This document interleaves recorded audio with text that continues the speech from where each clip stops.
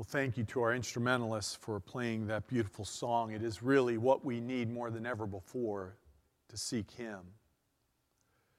And I would imagine, like no other time in your life, in my life, in our history, it seems to me, would we want to imagine a different future, a new day, a new experience, a new way.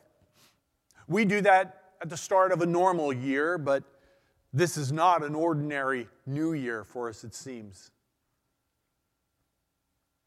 We entered hoping that 2021 wouldn't be 2020, press rewind. But you know, in some ways, we're wondering. This year, this new year is not an ordinary new year, and this week has not been an ordinary week. That's why this is a different message about we three kings. Not about stars and gifts and pretend manger scenes, but rather, we are the Magi. And I can't think of maybe a more timely passage and message for this week, for right now, than this one. As we ask the question, what did it take to be the Magi? Recently, Len Sweet said this: "We do not need more resolutions, but more resolve." It's been established that 80% of New Year's resolutions fail by the first week of February. So if you've made your New Year's resolution, I'm just giving you a heads up. 32 days is the average lifespan of a resolution. 32 days. I ask myself, why is that? My unscientific, but let's say experiential conclusion is that resolutions primarily deal with trying to improve the past. Most of them are related to health and to eating and to exercise. In fact, the overwhelming majority are related to that. But this is what I think happens. We look to change the past, and that's not all bad, because a very important part of repentance is looking back at the past and wanting to change that. But resolutions are somewhat about looking backward and hoping for change. But resolve is not necessarily rooted in a specific action, but in a determined focus. It is not the action or performance that drives the decisions, but it is that focus. And I think that's what draws me, what I think should draw us today, to these mysterious travelers on their journey to the Christ child. Their journey was not based on some resolutions to try to rectify the past, but rather their journey was rooted in a resolve in living forward. There's so much that we really don't know about them. Where did they come from? We have a sense they were from Persia, modern Iran and Iraq, in that region, but we really don't truly know. How many of them were there? The Christmas carol, tells us there was 3, but that's based off of the 3 gifts that are mentioned in Scripture. And what about those gifts? I wonder if Mary and Joseph would have appreciated something more practical, like food, clothing, or diapers. Maybe there were some other gifts that were brought that day too. But I think it is what we do know, what we can discern, that draws us in as we embrace this journey, as we even find ourselves today on January 10th of 2021. So let's join the Magi on their journey. This is the word of the Lord from Matthew chapter 2. After Jesus was born in Bethlehem in Judea, during the time of King Herod, Magi from the east came to Jerusalem and asked, "Where is the one who has been born, the King of the Jews? We saw his star when it rose and have come to worship him." When King Herod heard this, he was disturbed, and all Jerusalem with him. When he had called together all the people's chief priests and teachers of the law, he asked them where the Messiah was to be born. "In Bethlehem in Judea," they replied, "for this is what the prophet has written.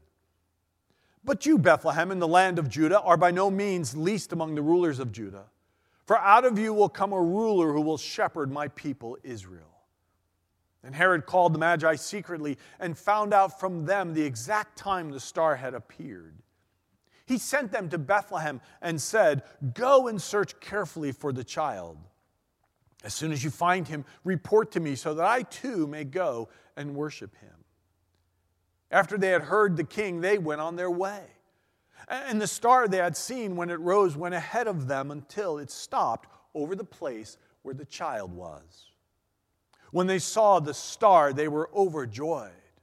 On coming to the house, they saw the child with his mother Mary, and they bowed down and worshiped him. Then they opened their treasures and presented him with gifts of gold, frankincense, and myrrh. And having been warned in a dream not to go back to Herod, they returned to their country by another route. This is the word of the Lord for us. Thanks be to God for his word. We do not need more resolutions, Len Sweet said, but more resolve. And I think these are the lessons for us today that we learn as we journey with the wise men. The first lesson is this: we need to be resolved to prepare to encounter Jesus Christ. We need to be prepared to encounter him. These strange travelers were not your typical prophets or teachers of the day. The Magi were considered to be the wise seekers of truth, the philosophers, the scientists, the scholars in their part of the world. They knew the history of the world. No doubt they knew the history of religions. They were cultural observers. They were aware of what was going on in the world around them. And in their study and in their observation, they discovered something, and it comes across in the form of a question. And the question is this: where is the one who has been born King of the Jews? I imagine in their search for truth, they landed upon the Hebrew Scriptures and maybe even found the words of Isaiah. "For to us a child is born," it says in chapter 9. "To us a son is given, and a government will be on his shoulders, and he will be called Wonderful Counselor, Mighty God, Everlasting Father, Prince of Peace." Or maybe in their search for truth, they went a further back in the Hebrew Scriptures to the book of Numbers, and they heard these words: "I see him, but not now. I behold him, but not near. A star will come out of Jacob. A scepter will rise out of Israel." We don't know. But we do know they had to prepare for this journey. And not just in provisions and gear, but they had to prepare their hearts and their minds for this journey. They had to read, they had to understand what they were doing in their search to encounter the Messiah. How am I preparing to encounter Jesus? Everything we do in terms of discipleship, like our new journey group this morning, and other places of Bible study, even our worship, our gatherings, all of that is not intended for us just to gain more Bible knowledge or become better church people or even good people, but rather to have a transforming encounter with Jesus the Christ, who still wants to be born in our hearts today. So am I resolved to such an encounter? Are you resolved to such an encounter? You see, epiphanies, like the Magi had, this manifestation, this revelation, this discovery of the Christ, come to those who are prepared to receive them. How are you preparing to encounter Jesus? And can I just say, after this week, is there anything more important in all of life? Anne Voskamp remembered words once shared with her by a man from another country. He said this: "You have to come into the king's presence before you can go out into the king's world." That's how it still works in some countries. You got to come into the king's presence before you can go out into the king's world. She then goes on and says, before we can go out into the world, we have to come into his presence. And day after day of coming into the King of Kings' presence, you come to realize you're pledging allegiance to this king of the upside-down kingdom. Something in that encounter with Jesus even caused those wise men to bow down. You see, when you are preparing to encounter Jesus, you better be prepared to be changed at the deepest places of your heart. So let's be resolved to encounter him. But also then, let's be resolved to be curious and teachable. I think the words of Mary Oliver describe for us these magi pretty well. She writes this: pay attention, be astonished, tell about it. Pay attention, be astonished, tell about it. These magi, these travelers, paid attention, didn't they? They were a curious lot. It says in verse 2, we saw his star when it rose and have come to worship him. Can you imagine that star rising and you're in some far-off land? What would you do? Stars and night sky and dreams? That sounds a little too mystical for me sometimes. But let's also face it. These mysterious travelers are not the kind of people we expect God to speak to. I mean, looking at the text, I think it's safe to conclude that these wise men were likely not Jews. And it's probably true that they did not become Christians as we imagined them to. But they had an encounter with Jesus that changed them. Here's the point. We need to remember that God reveals himself in different ways and different people. We need to pay attention. We need to be curious, especially with the Scriptures, which is his primary revelation to us other than Christ. What is the Scripture saying to me about my life? What is God saying to me in the circumstances of my life? What is God? Where is God evident? What are my experiences, my emotions, my encounters with others saying to me? And let's not underestimate what and who God wants to speak, to use to speak into our lives. Let's make sure we are not building echo chambers around us where we only listen to those who think and look and act and vote like us. Because then we begin to see those different than us as less than the people they are. And we just may miss something God is trying to say to us. Let's learn from those who may even have a different perspective, a different view, a different background. No one expected Magi from the east to point in the direction of the Messiah. Could it be that one of the most essential ways for us to actually see Jesus is to be curious, to pay attention, to humble ourselves, and to be teachable? Let's be resolved to be that. But then we need to be resolved to journey in faith. The wise men teach me that. Their discovery about this child and that star was not just left to intellectual musings and maybe some theoretical imaginings. They could have stayed in their country and just imagined and just thought about it and just had conversations about it. But rather, they stepped out in faith from the familiar of their world and into the darkness of the unknown.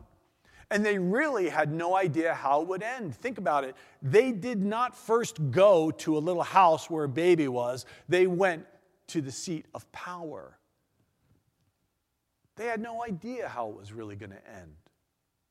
Maybe all they had was the revelation from the ancient Hebrew prophets as their guide, and they trusted God in the darkness that was before them. And in that darkness, that unknown, there they found Jesus. In the place they wouldn't have imagined, in the last place they would have ever looked, they found Jesus. And it causes me to ask the question of myself, can I have faith that Jesus will meet me where I do not yet see him, or that Jesus will meet me in the most unexpected way or place or even circumstances. Sometimes we want to move out of the darkness. I know I want to move out of the darkness thinking that God has some better place for me, better place for us, and he might. But if Christmas and Epiphany teach us anything, it teaches us that the light shines in the darkness. This past Wednesday, on Wednesday morning during our word and prayer, I shared some thoughts. The words I shared without any idea of how important they would be to my mind and my heart about 10 hours later, 12 hours later, as we were all reeling from what was happening in our capital, in our nation's capital. These words I spoke on Wednesday morning.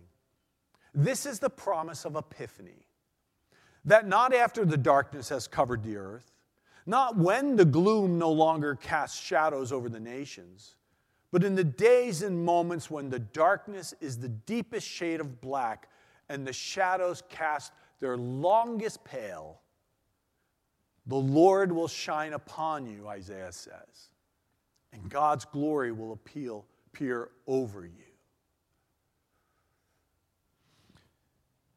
Can we journey with faith that the light of Christ will still indeed shine on us? That the Lord will shine in the midst of darkness?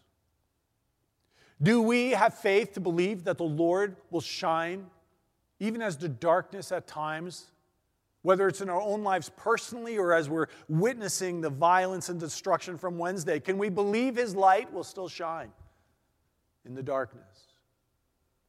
Let us resolve to have faith in the journey that it will.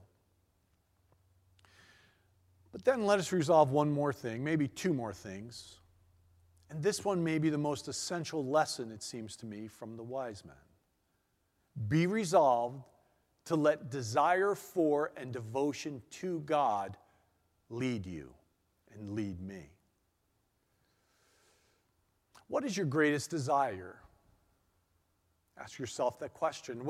What is it that you are most devoted to? Where lies your greatest devotion? One thing about these travelers, their journey was not some antiseptic project that was intended to turn Jesus, this baby they were looking for, this king they were looking for, into some specimen to examine, some new pragmatic idea to carry out, some life lesson to glean from, some idea to prove. Their purposes, in many ways, we would consider not pragmatic at all. In Matthew chapter 2, beginning with verse 10, we saw his star when it rose and have come to worship him. We then later hear that when they saw the star, it says they were overjoyed. And then when they finally encounter Jesus there with his mother, they bowed down and worshiped him. You see, all they wanted, all they were after, all they wanted was to encounter the Christ and worship him. That was their truest desire. That's all they wanted. And the truth is, if we truly seek and look for our deepest desires with honesty, we will discover that he is the only one who can fully meet our truest and deepest desires. And that fed their devotion. In recent weeks, the prayer for devotion and desire has grown within me. And I found myself praying that I would know Jesus more intimately and love him more intensely and follow him more closely. And I think the Magi would understand that. And that desire for God leads to seeking the desires of God, seeking this devotion to God in all things. Now, when we read it in the text, we may think little of it. But this one action of the Magi reveals what we need to know about their devotion. And I need to tell you, it speaks to the American church this morning. And having been warned in a dream not to go back to Herod, they returned to their country by another route. You see, they began by going to the seat of power. And why would they not? They were looking for Messiah the King. So they went to the place where they thought they would find power, where they would find the king. But they found someone who pursued power, but not God. And they were left with a choice. They could appease the political power or be led by their devotion to and purposes of God. That's the choice they were left with. But for them to simply choose to disobey Herod and go in a different direction potentially invited severe reaction from this unstable leader, which Herod was. And yet, they refused to have their mission or their lives co-opted by the appearance of power. So they went a different way, it says. They served the purpose of God and not the politics of men. That was the title of an editorial penned this week in Christianity Today by Daniel Harrell. Serving the purposes of God and not the politics of men. He wrote this: as Christians, whatever our politics, and let me underline that, as Christians first, whatever our politics, the events of this week demands we disentangle and reject the suspicions, lies, grievances, umbrages, and arrogance that have characterized our politics and country and its leaders of late.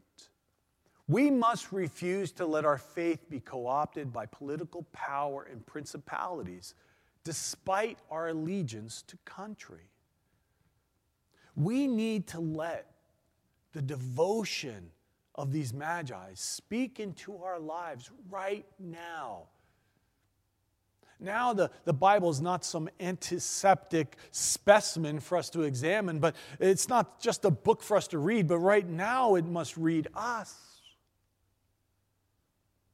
And Voskamp went on and said this: when we pledge allegiance to the King of Kings, our purpose is never to leverage political power to protect self-interests, but to pick up our cross because the sacrificial cruciform ways of Christ leverages a completely otherworldly power that's interested in protecting others.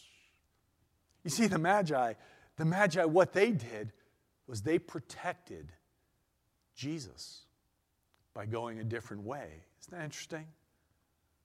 When we encounter Jesus, when they encounter Jesus, we go a different way. We have a different way of being in the world. And it starts with this: what and or whom am I devoted to? What am or whom am I truly devoted to? I think it's the words of Jesus our Savior, spoken in his adulthood, that are perhaps never more relevant at this point. In Matthew 6:33, the scriptures speak to us. Instead, desire first and foremost God's kingdom and God's righteousness. Seek first his kingdom and his righteousness. What kingdom will I align my life with is a question for me today. I invite you to ask that question of yourself as well. As followers of Christ who claim to fall under the banner of his kingdom, we must carry forth a different narrative, a different way of being rooted in a different narrative. And the narrative is that of Jesus Christ, who is the Prince of Peace, the wonderful Counselor, the mighty God, the everlasting Father, the Prince of Peace.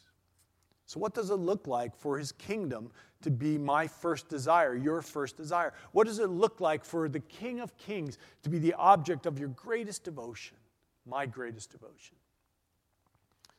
Perhaps this prayer from Thomas Merton captures my heart when it comes to desire and devotion. He prays, "My Lord God, I believe that the desire to please you does in fact please you. And I hope I have that desire in all that I am doing. I hope that I will never do anything apart from that desire. And I know that if I do this, you will lead me by the right road." My friends, let us be resolved to be led by our desire for and our devotion to King Jesus. One more lesson from these travelers. They resolved to release what they had to Jesus. And of course, as the Magi, we finally present our gifts, right?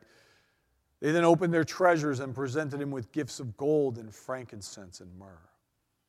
And we can get into the specific meaning of the gifts that were offered. We can speculate whether it was just 3 gifts that they brought, but I think there's a larger point. And here's part of that point. This makes no sense. Think about it. They brought their gifts to a baby who was in the custody of his adolescent mother in a very deprived economic scenario. This does not make sense. There's no sign of power. There's no real sign of any kind of prophetic fulfillment. As Shelley Copeland said, this scene was not a formula for success. This isn't how we think it should go. I don't think I'd plan it that way. You probably wouldn't either. So can we see it? Can we see it in this place that made no sense? They release control and fully offer what they had, though to many it probably made no sense. They had to release not only their gifts, but their expectations, I'm sure. They had to release all that to the one who was actually the gift to them. It is often what we do or what we think about the material gifts of life that reveal the true spiritual truth of our hearts. It wasn't the gifts neatly wrapped that made the difference. You see, it was the offering of their hearts and their lives, not just in providing the gifts that day, but way back here when they decided to encounter him. When they started on their journey here, the journey itself is a gift. All of that offered. And it was in that offering, it was in that releasing of themselves and of their lives and of their expectation that changed everything. That's what changed the Magi. They left and they went home in a different way. You see, you never know what you may discover when you resolve to offer what you have and what you are to God. You may just encounter Jesus as never before. So yes, I think Leonard Sweet is right. We do not need more resolutions, but more resolve. How will I resolve to journey toward an encounter with Jesus right now? It is needed in my life, in our lives, in our nation, and in our world as never, ever before. Let us resolve to seek him. Amen. Our instrumentalists are going to play the song, "Be Thou My Vision."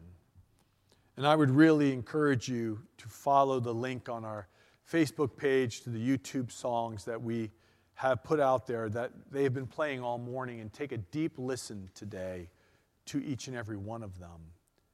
But as they play, let us receive this benediction. And now, O King, Lord Jesus Christ, Son of the living God, have mercy on us, Lord.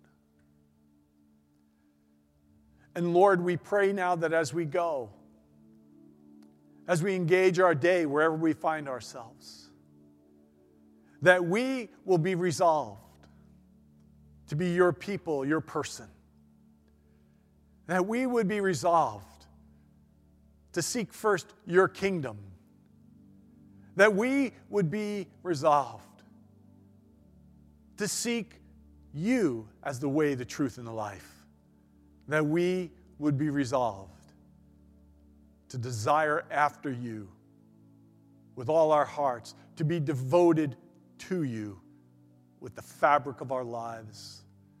Lord, may we resolve to encounter Jesus as never before moving forward in this year. For we pray this in the name of Jesus Christ, our incomparable Savior, our reigning King. In the name of Jesus we pray. Amen. God bless you. May you know him this day in your day.